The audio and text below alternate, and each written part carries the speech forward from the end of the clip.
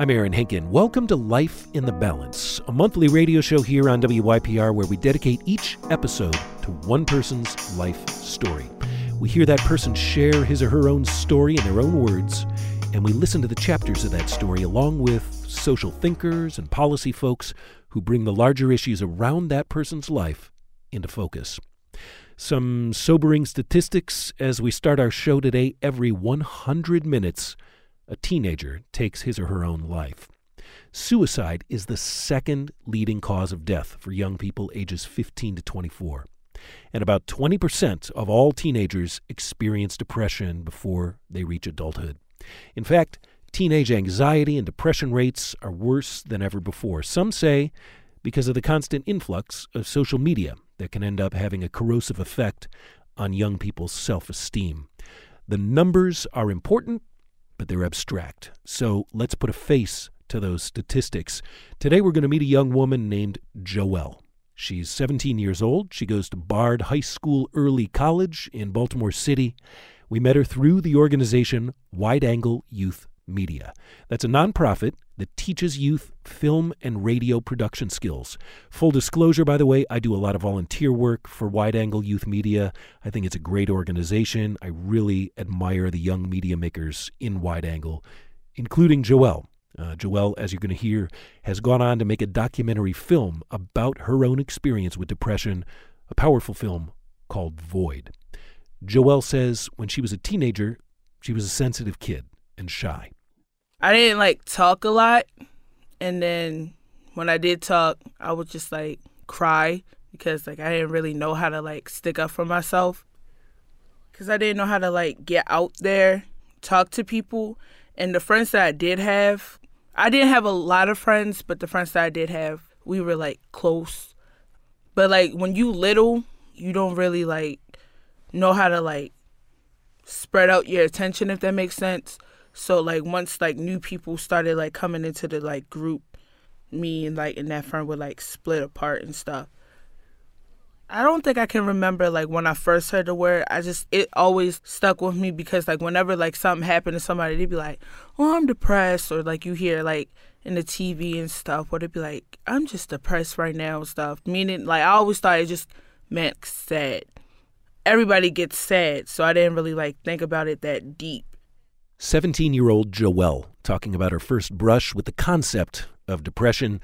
And listening along to Joelle's story with us is Dr. Karen Swartz. Dr. Swartz is Associate Professor of Psychiatry and Behavioral Sciences at Johns Hopkins School of Medicine.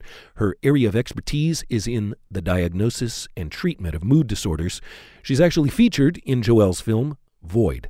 And Dr. Swartz, thanks for joining us. Thank you. So, Doctor, we hear Joelle say everybody gets sad. Let's do some basic definitions. What's the difference between getting sad and depression?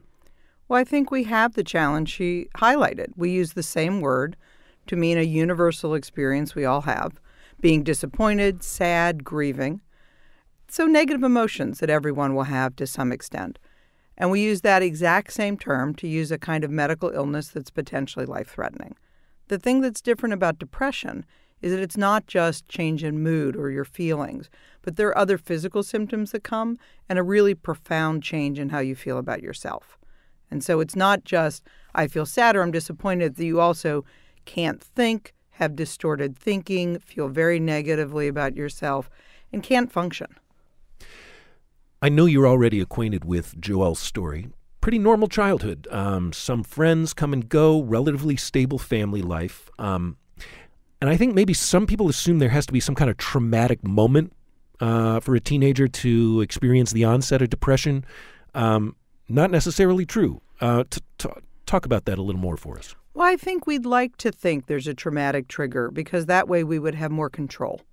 I think that parents like to think if someone's having a good childhood or has had a happy home life, that they're protected. That would be like saying if you have a happy home life, you could never have asthma. The idea that being happy, being supported, having friends protects you from medical problems just isn't realistic. Depression's more complicated than that. It's a biologic process, and sometimes there are triggers that come out of life, but sometimes it comes right out of the blue. And some people are, I guess, just more predisposed to it than others? Every one of us probably has a different biologic vulnerability, meaning that we're born more or less likely to get depression, the same way we're all born more or less likely to get high blood pressure or asthma or any other medical problem. All right, back to Joelle's story. Here's how she describes her own experience of depression. When I'm going through like a depressive episode, I feel numb in a sense. I don't really feel anything. Like I can't necessarily feel anything. If someone's talking to me where I hear like a funny conversation, like it's funny, I want to laugh, but I'm not feeling anything. And like that's like how it feels like when I have depression. Like I feel alone and I start to cry and stuff. Those are like external emotions that people can see, but like on the inside, like I don't really necessarily feel anything. Dr. Karen Swartz of Johns Hopkins, is that a pretty textbook description of depression? I mean, do you hear this often from the folks you work with? Absolutely. There are a whole group of people that describe having a lack of feeling. Some people feel irritable and angry. Some people feel intensely sad. And many say they just feel nothing. They are disconnected from their feelings and don't have many positive or negative emotions. I think something else Joelle is pointing out here is the gap between how she acts and what she feels. I mean, how people might understand that she's sad if she's crying, but there's no way to really convey that feeling of emptiness. How important is it for people to explain to their friends and their family members what they're going through, and what kind of advice have you got for folks to talk about it? Well, it's critical that people talk about how they're feeling. There's nothing about the way you look or even necessarily behave that would let someone else know that you're depressed. If you are going through other medical problems, you often can see. You look pale, you seem to have a fever. There are things that are clues. With depression, it's such an internal experience that you really do need to share for others to be able to help. The challenge, of course, is that many people don't understand much about depression. And so you might say something about it, and you might get back from a friend a very unhelpful comment like, I've been depressed. Everyone gets depressed. This kind of depression is more, and it's serious. And so I think people understanding that this is a possibility is important for them to really be able to be supportive and helpful. It's interesting that you say that as we go back to Joelle's story now. Joelle did try to confide to her mom about her depression, but as you suggested, she found it pretty difficult to convey what she was going through. Here's what she remembers about those initial conversations with her mom. It was a struggle at first because she was just like, everybody gets sad and stuff. And I'm just like, yeah, everybody gets sad, but this is like a constant sadness. And like on top of that, I'm tired. Like I don't have like motivation to do stuff. I go to bed early some nights, like affecting my schoolwork. I'm like I get irritable. Somebody could like say something to me and it's just like this inner like anger that I have now. Like it's just like a lot of stuff going on. And like these are like also symptoms of depression. Like I need help, So at first it was like very, very like hard. It was like talking to a brick wall in a sense, because she didn't didn't want to believe that I had depression.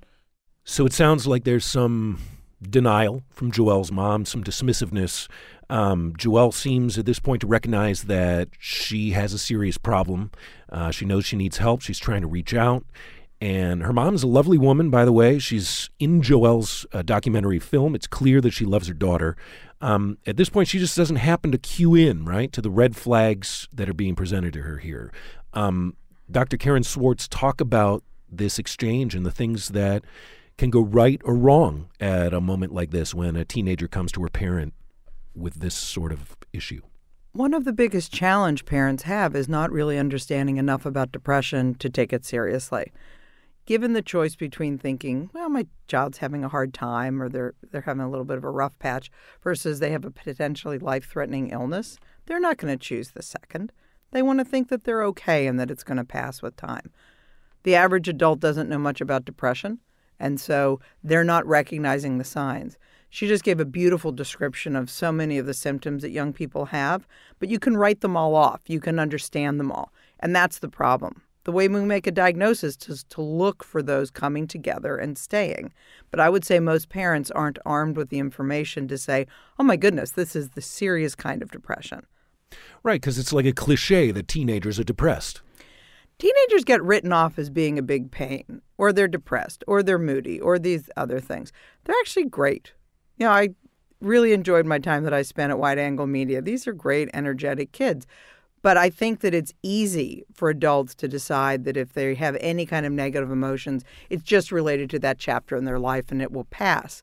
The problem is you could be having someone going through a very serious situation and you're just waiting for it to pass and putting them in danger by not taking action. Let me give you a hypothetical, Dr. Swartz. If you could have met Joelle's mom before those conversations happened, what kind of advice would you have given her about how to notice what's going on, how to negotiate that exchange? Well, the first thing I would have given her mother is knowledge, because I think that having in your mind the option that there's a medical problem that's common among teenagers where they have changes in their mood, where they're irritable, where their sleep, their energy and concentration changes, and then they're faced with being much more negative about themselves, she would have at least seen it as a possibility that there was something going on that was more than just being a teenager. The other thing I would say is to then ask questions to find out how long it's been going on, how much it's impairing, if it's led to changes in how someone's performing in school, how they're getting along with their friends, and then paying attention to how they themselves are getting along with their daughter. Is the parent has to say, is she different with me? Now, of course, there are changes that teenagers have. They're different with their parents when they're 15 than when they're 10, but not that kind of irritability and negativity all the time. I mentioned a statistic at the top of the program about teen depression, that it's on the rise. Is that true in your experience? And if so, what do you think is behind that socially, culturally today? We do have evidence that it's true, unfortunately. And so we're trying to understand it. I think it's very multifactorial. I don't think it's as simple as social media, although I think that contributes. I also think that there's certain conditions that just become more prevalent over time.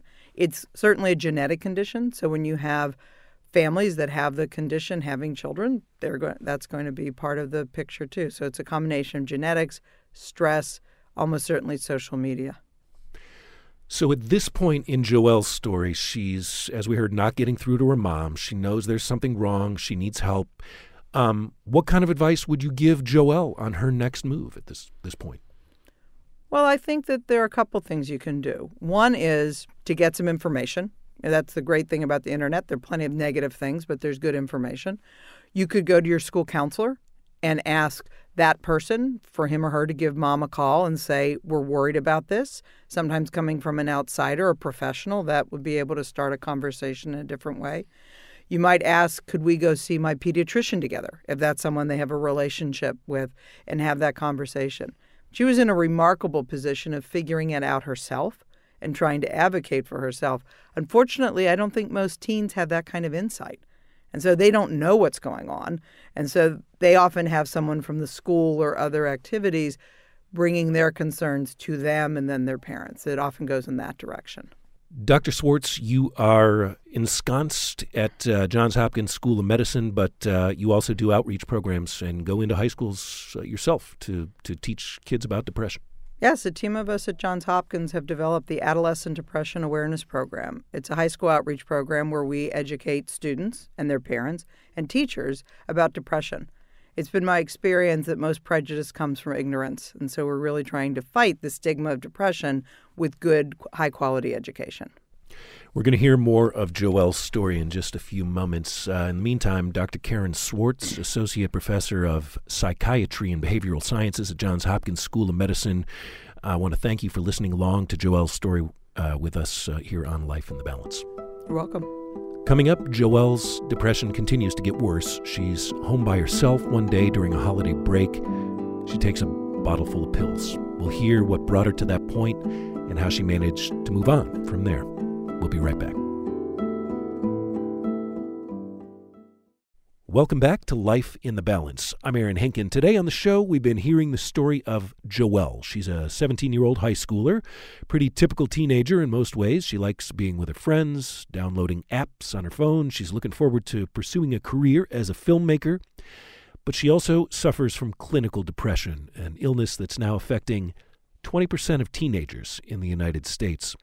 In our last segment, we touched on the fact that kids are growing up on the internet and on social media, for better or worse. And as a digital native, Joelle has some astute insights on the subject. An advantage to me would be, like, with social media, you have a platform. You know, you have a following, people who want to hear, like, stuff that you have to say. So it's so easy for you to, like, get attention. And, like, some attention can be good. Like, you can, like, raise awareness. Along with that, like, people like to spread knowledge of things. So that's how I learned about depression, like, being more. And, of course, like, along with the internet, you can, like, look up stuff from professionals and stuff. You can get educated on the topic, and, like, with that, you can go, like, spread that to, like, your following. A disadvantage is because you have a following, anything that you say, they can eat it up. It's so easy for you, if you have, like, a following, to, like, be a bully and say, like, a messed up thing about somebody, because then, like, your following can go and take that thing, spread it around, create more, like, negative things about a person. And that can really, like, take a toll on the person, like, they're talking about. Listening along now to Joelle's story is someone well acquainted with the unique struggles of teenagers when it comes to mental health. Andy Masters is Youth Health and Wellness Coordinator with the Bureau of Maternal and Child Health of the Baltimore City Health Department. That's a long title, Andy. Talk about what you do as a Health and Wellness Coordinator with the Bureau of Maternal and Child Health of the Baltimore City Health Department.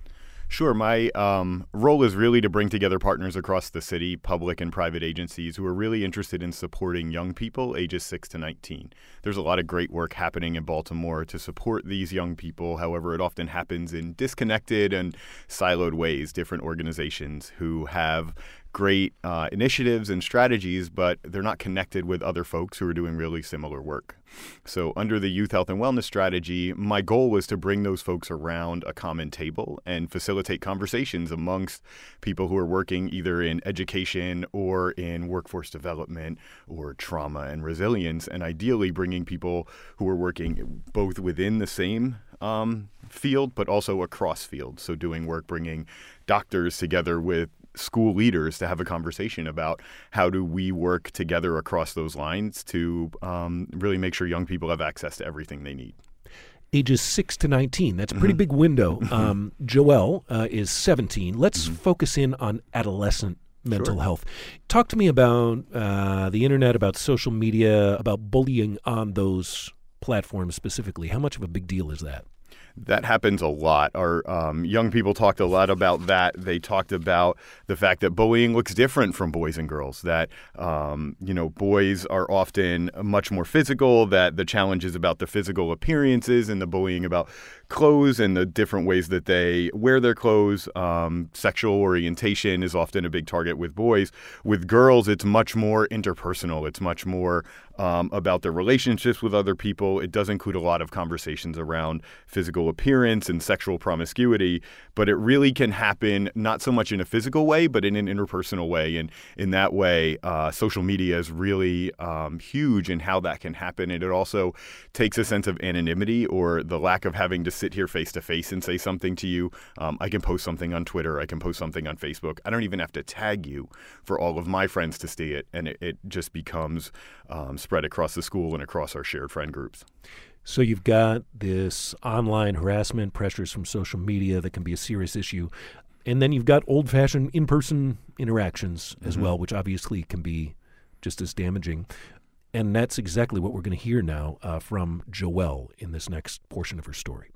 It was, like, in the 6th grade, and I remember, like, along, like, with my sadness, like, I was having, like, suicidal thoughts.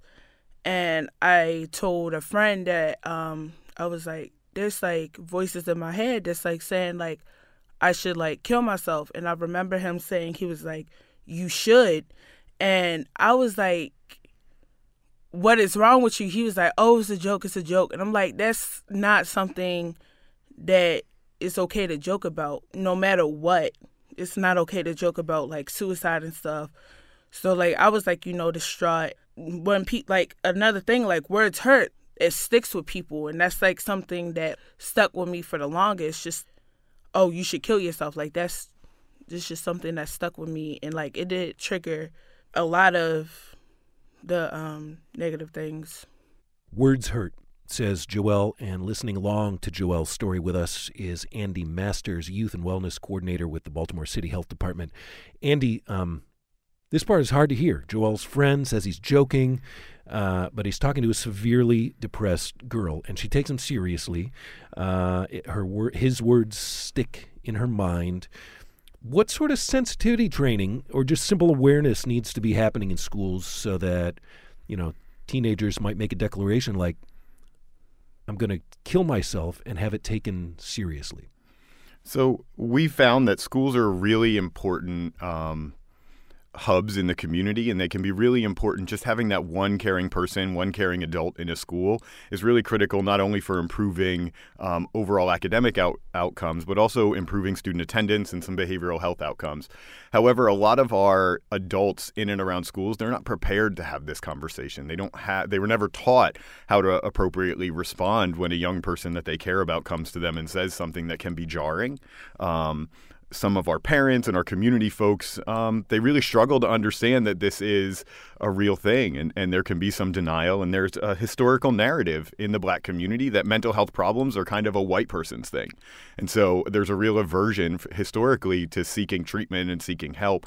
That narrative has begun to change in recent years, but fighting that narrative can be a real challenge. And I imagine as hard as it is for adults to kind of wrap their mind around taking that sort of talk seriously, it's that much more difficult to get peers, your classmates, your friends in school to play a positive role as well. Young people are often a little more willing, I've heard, to talk to their friends about those things. They're a little more attuned to that.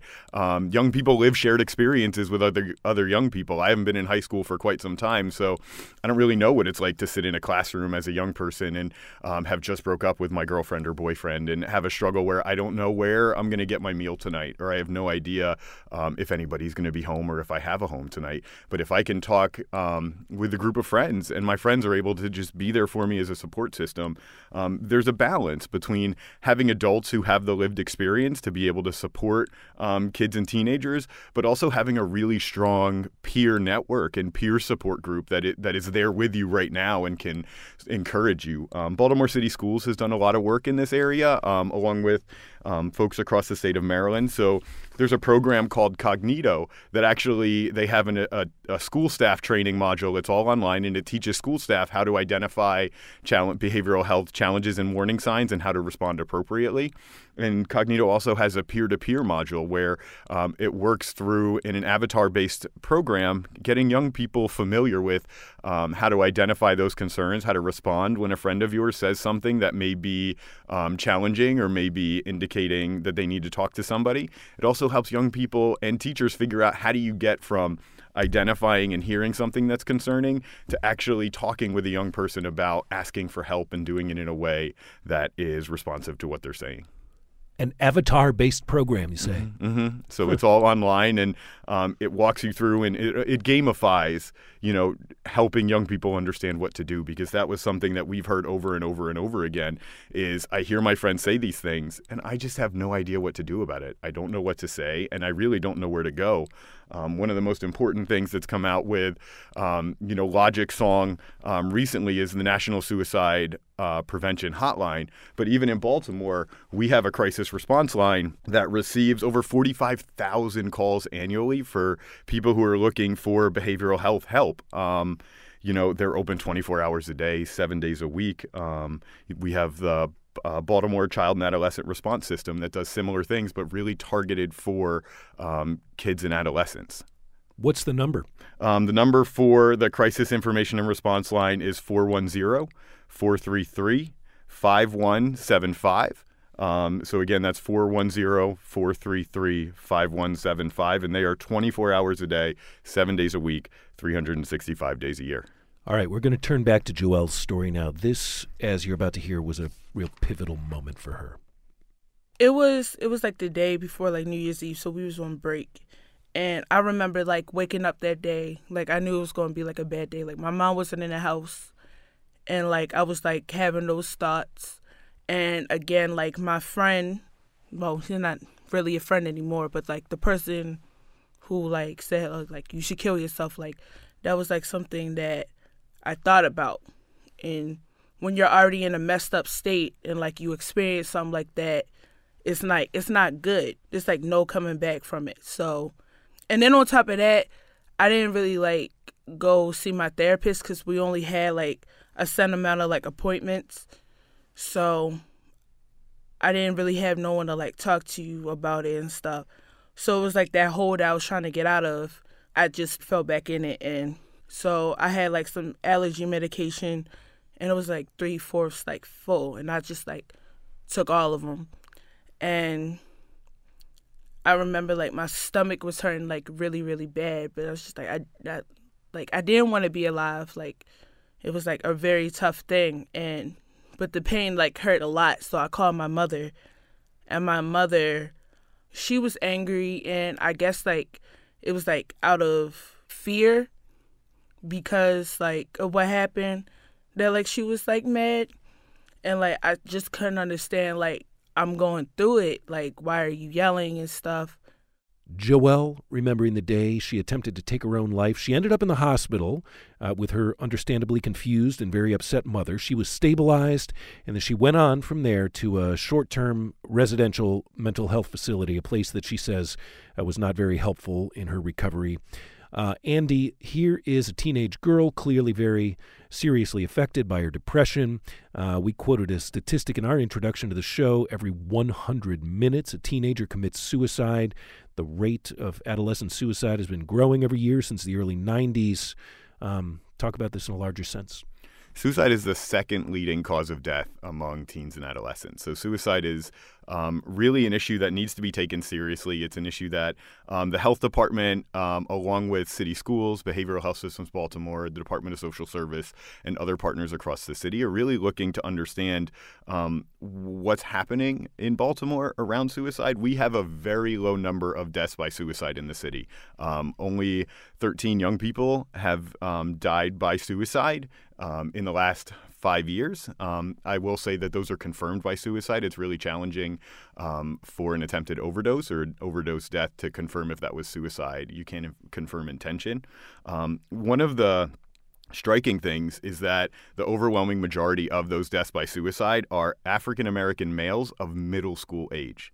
So we are seeing our deaths by suicide are really young, and they're African-American boys.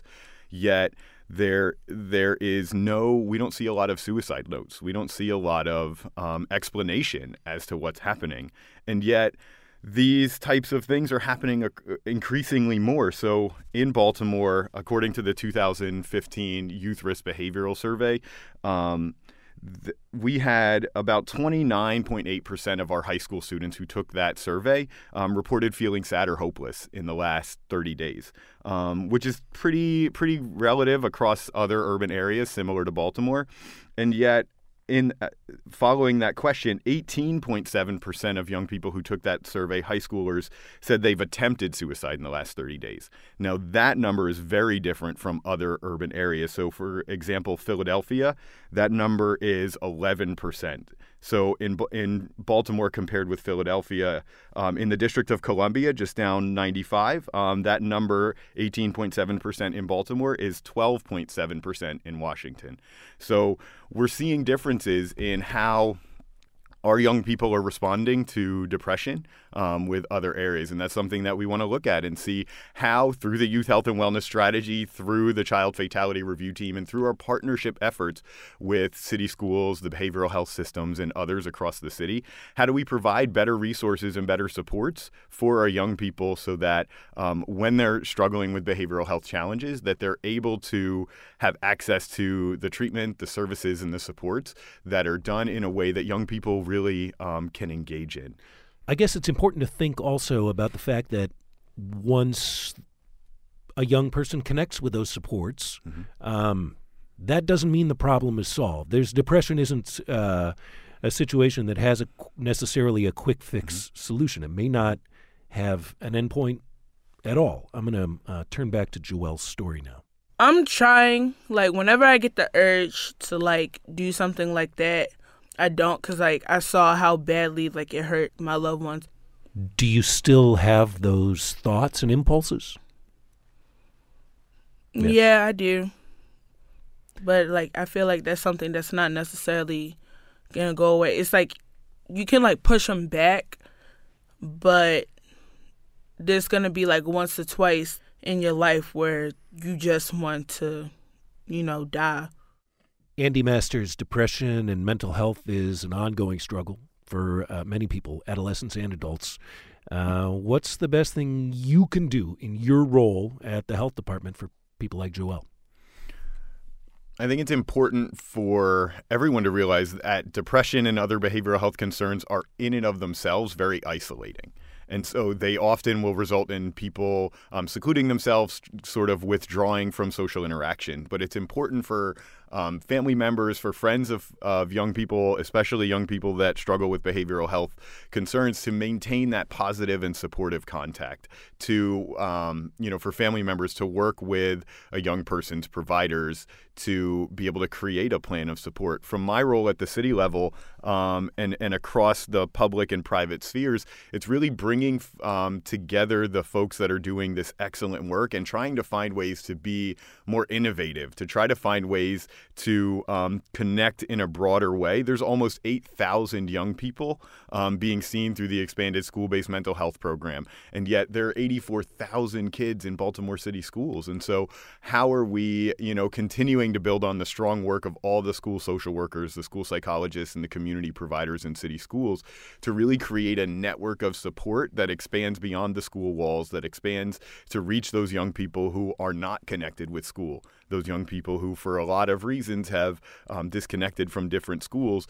My role in bringing folks together is to really create this strategic plan and this approach that braids together all of the resources that are available through the public sector with the really important community-based and grassroots organizations that are providing services and supports for young people in a way that is youth-friendly.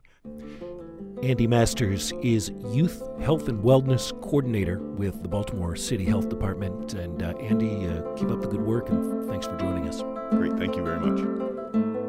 Coming up, Joelle turns her experience with depression into art, into a film called Void that she hopes is going to teach other kids about the realities of mental illness. That process and what she learned, coming up. Welcome back to Life in the Balance. Today on the show, we've been hearing the story of 17-year-old Joelle, who has struggled with clinical depression. Joelle has recently gotten involved with the organization Wide Angle Youth Media. She's learned how to shoot and edit video, and she's taken her own story and turned it into a documentary film, a film called Void. It's a remarkable documentary, and here to tell us more about Joelle's work and the role that art and media can play in healing is Tia Price. Tia is Workforce Development and High School Manager for Wide Angle Youth Media. And Tia, welcome to the show. Thank you. First off, tell us a little bit about Wide Angle Youth Media. What does the organization do? What's your role? So Wide Angle is an organization that works with Baltimore City students ages 10 to 24, and we teach media. We teach graphic design, photography, video, which is what Joelle was doing. And the most important part for me, as I am doing workforce, is that we provide pathways for young people. So ideally, we work with young people from the time that they're 10 years old. We work with them through middle school until they get into high school, from high school into college. And then I want to stick with them through internships or through our apprenticeship program, giving them meaningful work opportunities. Hopefully they'll come back and teach for us or be guest artists.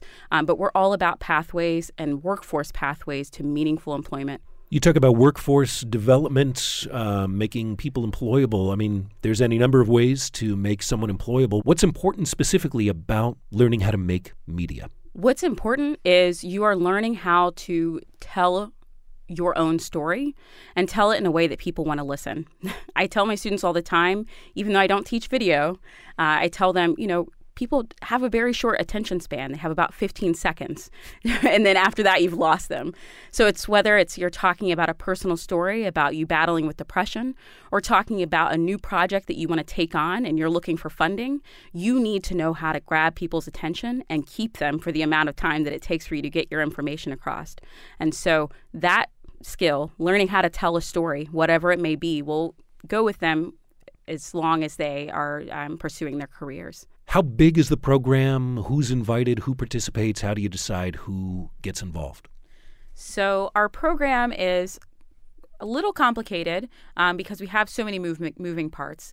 But if you want to get involved with our middle school program, which is where we hope that all folks start, that is at our library sites. We partner with Enoch Pratt Free Library. And then after you finish that program, you come to our workforce development program over the summer, in which we partner with YouthWorks in Baltimore City.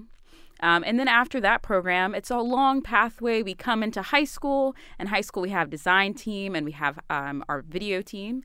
And those are students from all over the city, and some that are not in the city, although we like having mainly city folks. But they come from every high school. Some are homeschooled. And then after that, they transition into our fee-for-service production for hire program. And that is usually students that have gone through our full program. So this isn't something that students sign up to do for a weekend. You have students who are really in it for the long haul. Oh, no. Yeah, they're in it for the long haul, especially once they get to me. They have to interview.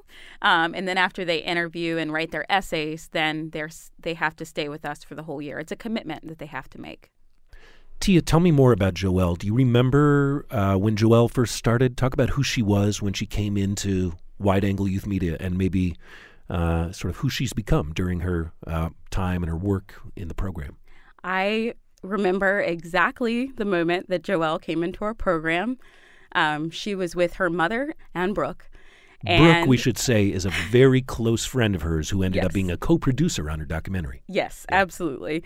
And they were together, and I wasn't sure because I was like, are these students? I wasn't sure. And so because our office space holds a lot of different nonprofits. And so I was thinking maybe they were employees somewhere else. But they said, oh, we're here for Wide Angle. And I was like, well, come back. And they kind of kept to themselves for a long time until Joelle had the opportunity to share her story. When they started being able to work on their personal narratives, that's when Joelle really began to come to life and really own her own being in that moment. It's interesting that she came with her mom as well. We've talked about her mom in earlier segments of this program, difficult conversations that Joelle had that maybe didn't go as well as they could have when she was talking to her mom about her own depression. Her mother is actually featured very prominently in her film Void, and I want to turn back to Joelle's story here for a minute. Joelle told us a bit about what it was like to include her in that project. It was awkward because the person asking her the questions was me.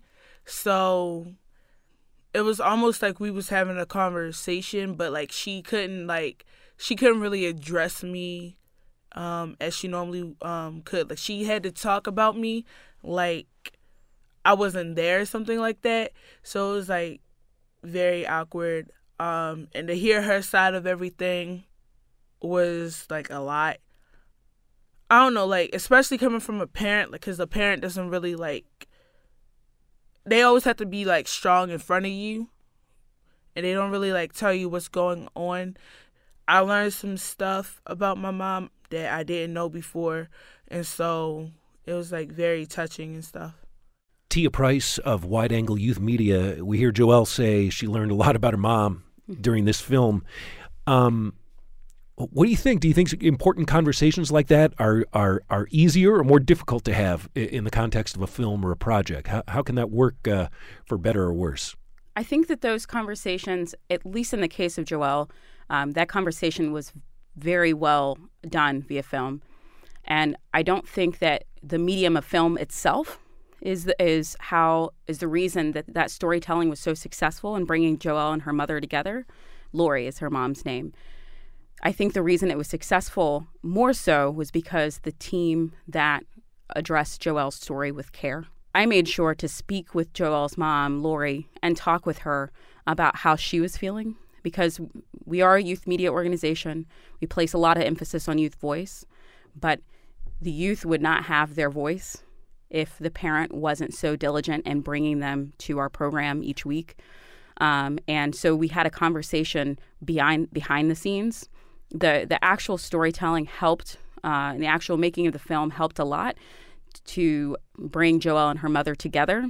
But I think the behind-the-scenes work that all of the staff had some part in really helped for Joelle to see just how much that story has impacted her life, the life of her mother, and how it can be a story that can change lives for both of them.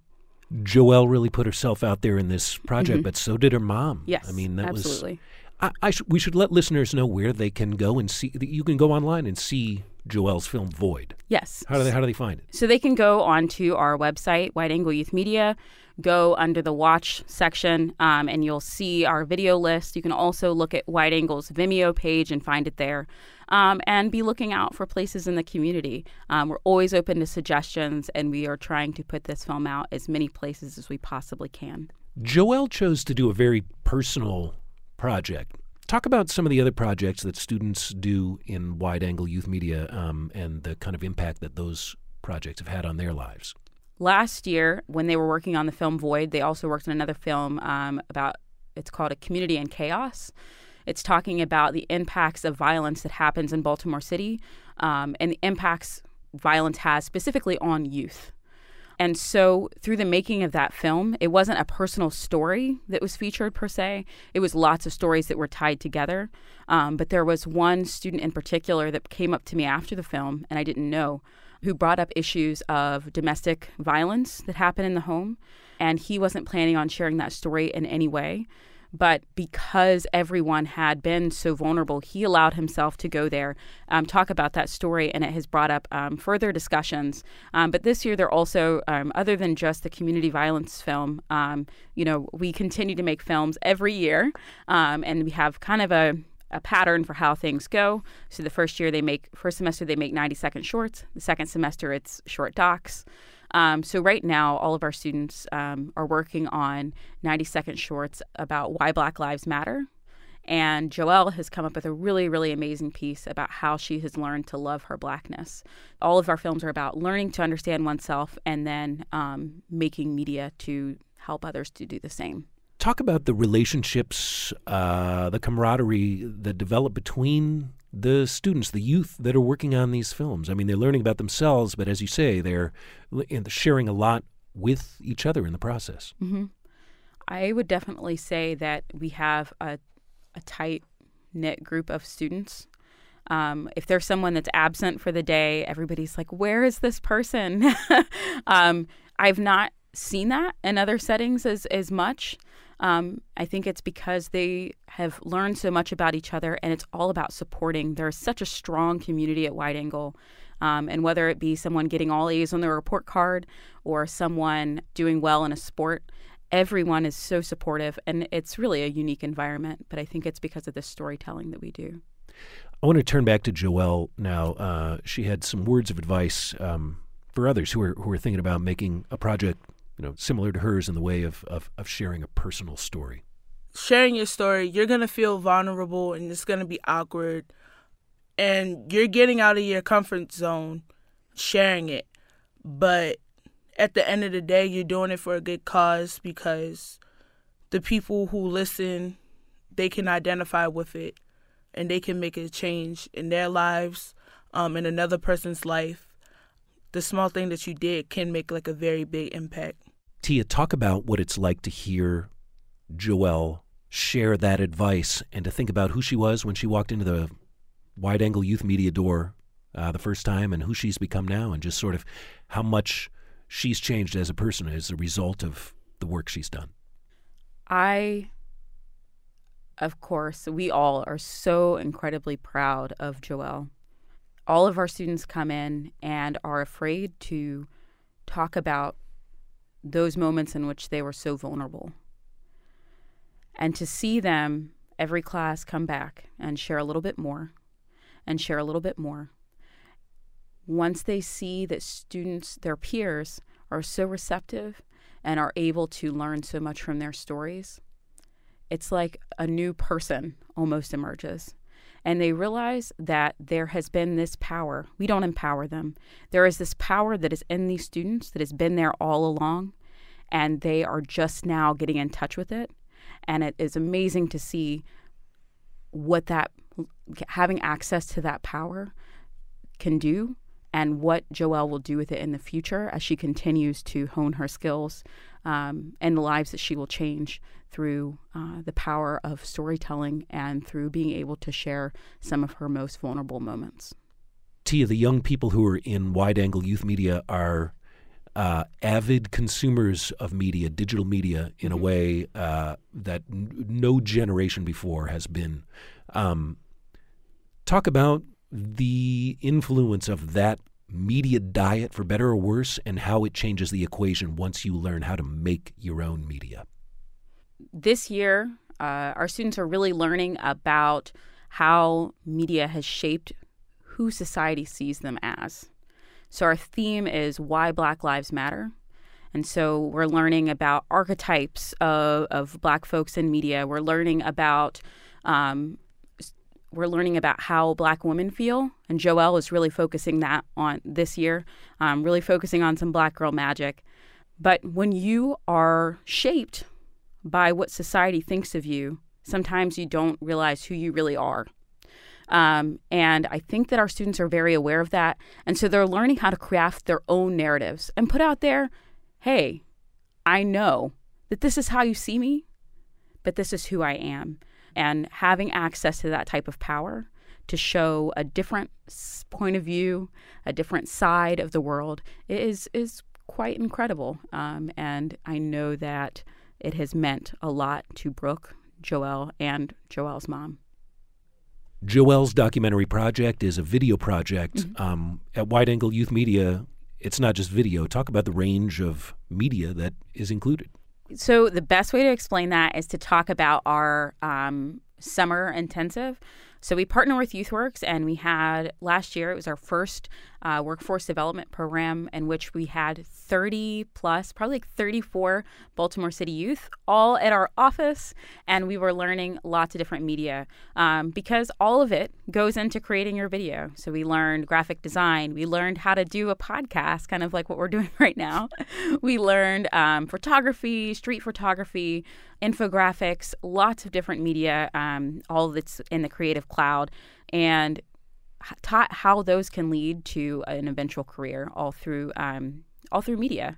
You're tuned to Life in the Balance, and we've been listening to Joelle's story here along with Tia Price, Workforce Development and High School Manager for Wide Angle Youth Media. Tia, I want to say thank you for the work that you do, and thanks for being with us today. Thank you. Joelle's documentary film about her experience with depression is called Void, and I want to say you can find it on the internet. Watch it at wideanglemedia.org. Joelle hopes that any educators who hear this show, by the way, might consider showing this film to their students. The final words this hour are going to go to Joelle, who we thank for her own openness and willingness to share her story. We asked her what she would say to someone who is struggling with depression. Those thoughts that you're having, they aren't true. If you feel like alone and that nobody really loves you, it's not true. It's like your mind like playing tricks on you because you have people that care about you. The feeling that you're feeling right now is so small compared to like the good times that you're going to have in the future, and that you just need to like stick around. Talk to somebody. Like you need to talk to any person that you can, whether it be a school counselor, like a teacher, like a friend, like anybody that you feel you have a good relationship with. Talk to them about it. And even if you don't really like feel comfortable sharing like your feelings with another person, there's always journals. There's like hotlines that you can call. Trying to kill yourself, it's not really gonna fix anything. It's just gonna hurt the people that you love. The good outweighs the bad. Life in the Balance is an original production of WYPR. The show is produced and edited by Katie Marquette. We want to thank Wide Angle Youth Media for connecting us with Joelle and collaborating with us as we research this program. You can listen back to this episode at wypr.org/Life in the Balance. And you can reach us with your thoughts and questions at lifeinthebalance@wypr.org. Life in the Balance airs here on WYPR on the first Wednesday of the month. at 1 p.m. and again at 9 p.m. For 88.1 WYPR, your NPR news station, I'm Aaron Hinkin. Thanks for listening.